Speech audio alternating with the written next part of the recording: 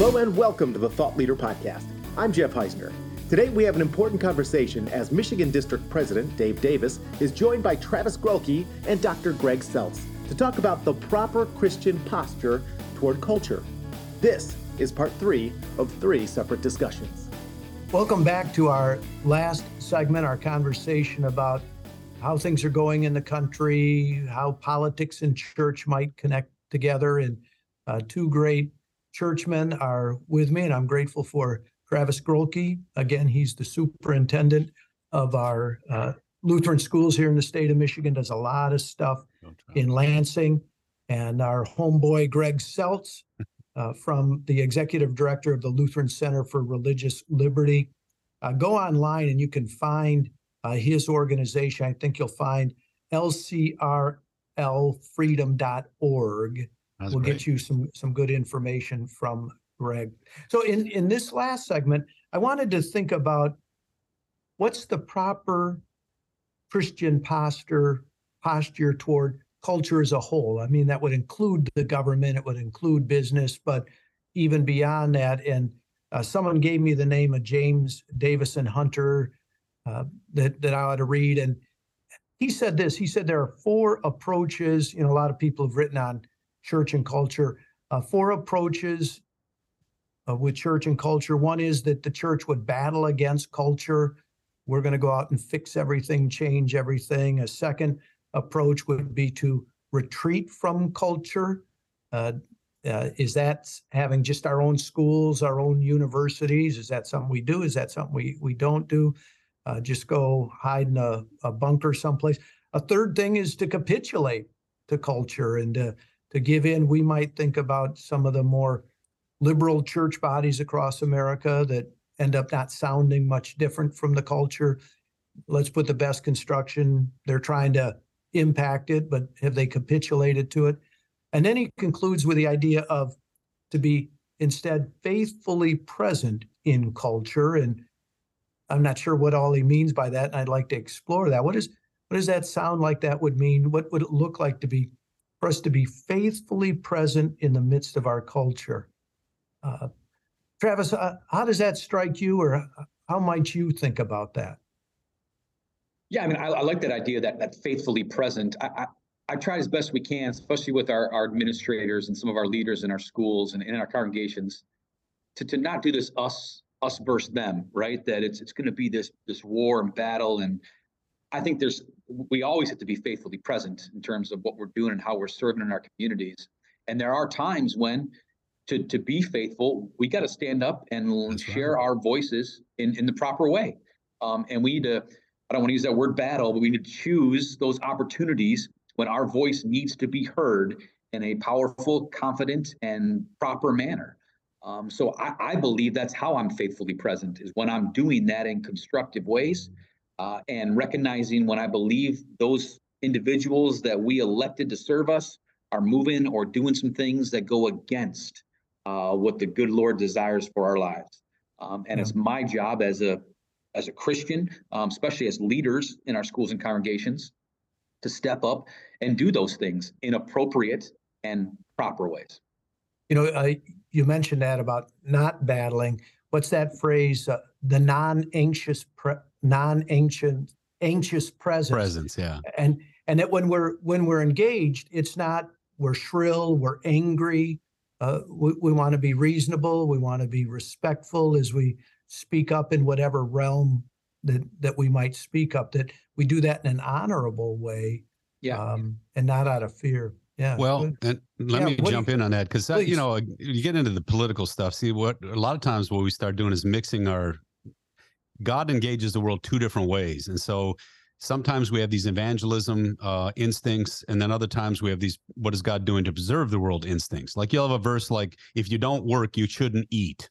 That's in the Bible. Well, but that's not an evangelism verse. That's more of a societal verse. That's more of a, to be a decent human being, you'll work hard and you'll take care of yourself.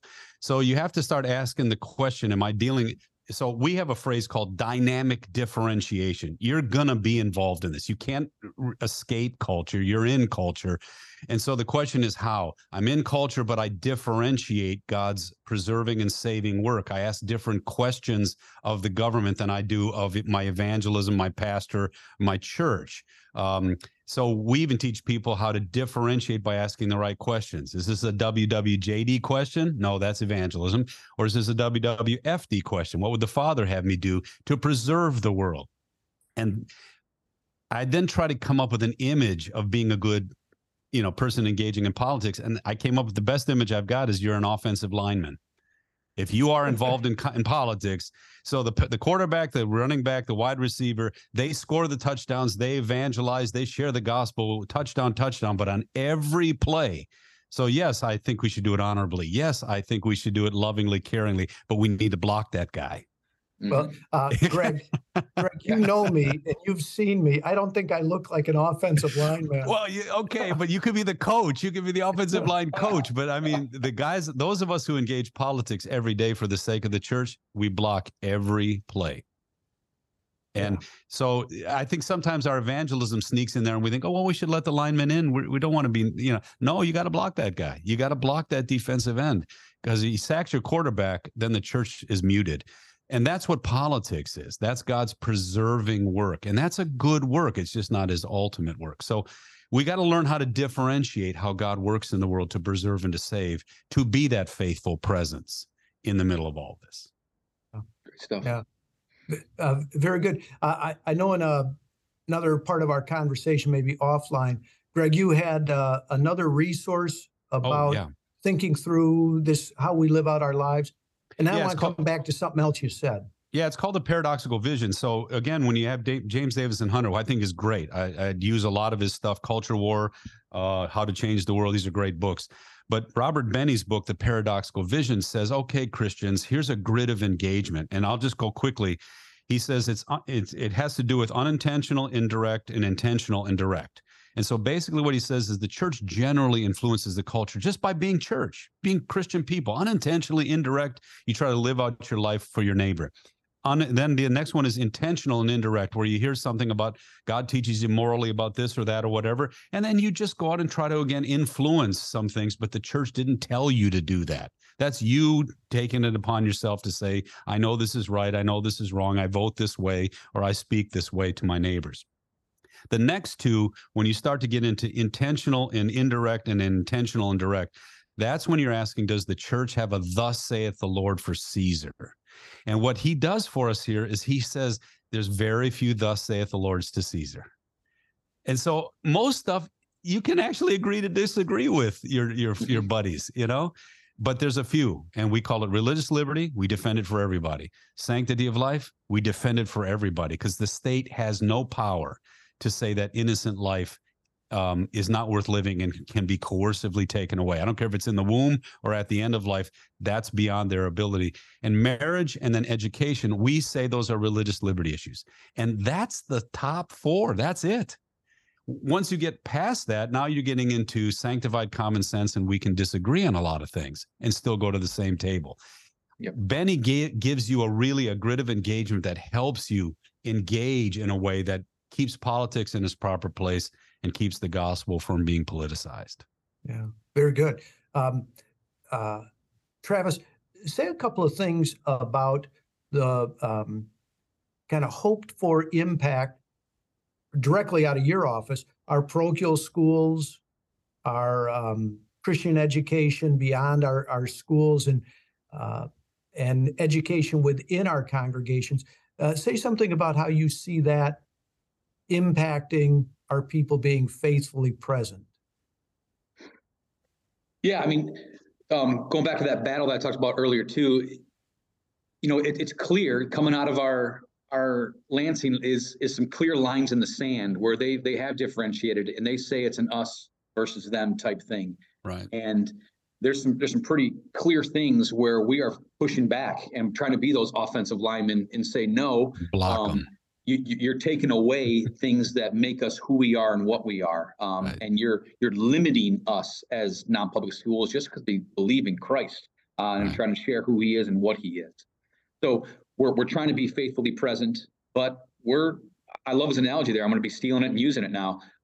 We're trying to be that big left tackle and pushing through a little bit and reminding them, no, we still have these rights and we're not going to let you get in and take away that education aspect and who we are and what we are. Yeah. Keeping with his football analogy, some football players play mean and angry, and some play according to the rules, but with vigor and energy. Right. And that's part of as I think both of you guys are saying. Honorable, yeah. Is our responsibility. Well, let me jump into folks. Tell your people this, especially this narrative that they're getting involved in these things because they think the state's has better solutions. Read the book "What If Jesus Were Never Born" by D. James Kennedy and Jerry Newcomb. It's an old book, but it's easy to read. So many of the blessings of our Western culture come from a biblical worldview that was finally put into place through free citizens. Universal education, that flows from the Reformation, sanctity of life, honoring women. All these things they come from a Christian biblical worldview. If you remove the biblical worldview that God created you and you have inalienable rights, those things go with it. And a lot of Christians don't realize that some of the very blessings that our culture has came from Christians who were instilling these virtues into our culture. And so we should be able to argue that, or at least dialogue that, so people go, oh, you guys are actually good people, because there's this notion that the church is a nefarious entity today. Hate speech laws are actually targeting the church's 10 commandments view of life. And we've got to actually push back on that and say, no, when God says no, it's good for us too. Yeah. As we're talking about this and being faithfully present, I can't help but think about the importance of robust local congregations. I can't help but think about, especially as I say everywhere I go in the Michigan district, the impact of reading through the Bible every year. Right. To be so enriched by the Word of God that shapes us by the Spirit, and to have strong Christian relationships within the congregation. None of that's an end in itself, but it's to prepare us, maybe to beef us up as that offensive lineman spiritually, to go out into the world. And, if we ever think, well, there's nothing we can do, and it sounds like a pastor, we can read the Bible. We can be robust in our relationship in the congregation, not as an end in itself, but like doing push-ups, it prepares us to go out for the ministry that's in front of us. Maybe one more thing, and I'll just ask this. If there's a danger in our circles, Lutheran Church Missouri Synod, to choose battle against the culture, retreat from the culture, or capitulate to the culture instead of whatever faithfully present, is there a way you think we lean incorrectly, or which of the incorrect ways do you think we're more liable to lean? Do you want me to jump in, Travis, or? That's all you on this one. Yeah. Okay. That's all you. I don't have a problem. Well, first of all, we've been somewhat of an ethnocentric church in the American experiment. So our tendency is to say, well, just kind of let us be. Retreat. But I don't think the blame is on us at this point. We have an aggressive secular government that actually thinks the church. I've got quotes of people saying that the church is the problem and it needs to be extinguished. And these are people in government today. So they're the ones that are creating this us versus them nonsense. So we're going to have to at least deal with that reality, because they want to legislate us out of the public square.